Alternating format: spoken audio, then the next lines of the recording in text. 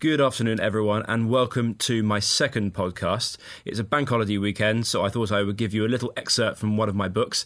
Today it's from my first book called The Long Haul, and this begins as George and I are about to begin our 4-month journey across the Greenland ice sheet. Tasiilaq disappeared into the distance as our pilot took us west along the coast and briefly out to sea before heading towards the profusion of tongue-like glaciers flowing into the sea. We flew low and fast, often below the level of prominent mountains in Nunataks. We had been flying for around 20 minutes, and so, being close to our Naglfit Glacier insertion point, I scanned the coast for landmarks. The co-pilot passed me back a headset with microphone, and the pilot asked me to point out where we would like to land. In his characteristically laid-back way, the only previous discussion we had prior to the flight was for me to point roughly to the glacier on a chart. I described the area where I wanted to be set down at the base of the glacier and as close to sea level as was safe.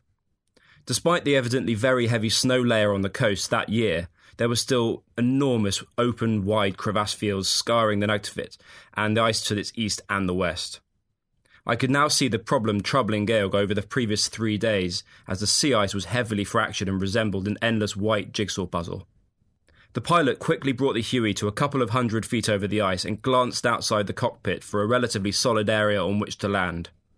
As we made contact with the ice in an extremely smooth touchdown, snow and ice was being picked up by the downdraft and being churned around outside the helicopter. Once the pilot had switched the engine off and released the side door hatch, George and I stepped onto the white surface that would become our home for 4 long months.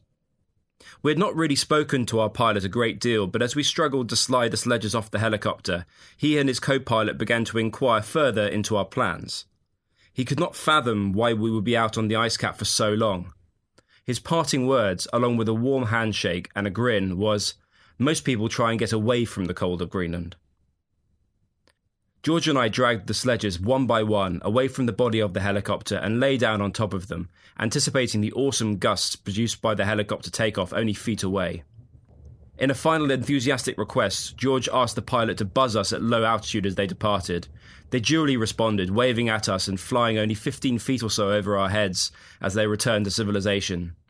I will never be able to forget the feeling of loneliness, dread and anticipation as the familiar whoop, whoop, whoop of the Huey's rotors faded into the distance.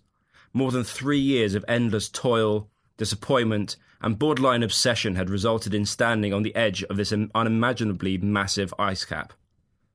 The time for talking and persuasion was over, and now the hard work began. In that instant, a massive weight dropped from my shoulders, and I was able to concentrate on the actual purpose of the expedition. I relished the simplicity of the journey ahead of us. There was no momentous speech made by either party as we stood alone on the ice. We simply got down to work immediately. I was aged only 21, and George was over a year my junior. I still had significant reservations about the initial climb with our monstrous weights, and whether it was physically possible. George had very little experience on glaciers and crevasse terrain, and so I had agreed to lead all of the sledging sessions until we reached the less chaotic and unstable ice cap itself. We pointed our sledges uphill and fastened our full body harnesses for the first time. After taking a GPS reading and setting our initial direction on my compass, I leant forward on my rope traces which connected me to my sledge.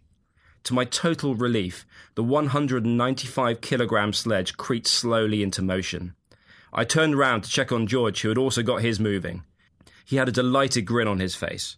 We began to haul up the steep slope which was, as always in March, shrouded by deep snow. Although the dominating crevasse zones were obvious, the glacier would be littered with other hidden cracks. These would vary from a 6-inch slot to a chasm able to swallow a car. The difference between a safe crossing of a crevasse and a fatal fall can be a few inches of snow and ice wedged in the opening. Well, we've reached the end of today's podcast. Thanks so much for listening. We're still in the early stages of this podcast, so please, if you enjoyed it, spread the word via social media or even through old-fashioned word of mouth. Don't forget to subscribe so my next podcast appears automatically for you. Of course, you can follow whatever I'm up to on Twitter, @AlexHibbert, via my website, which is alexhibbert.com, and finally, my books are available online, in bookstores, or direct from my website.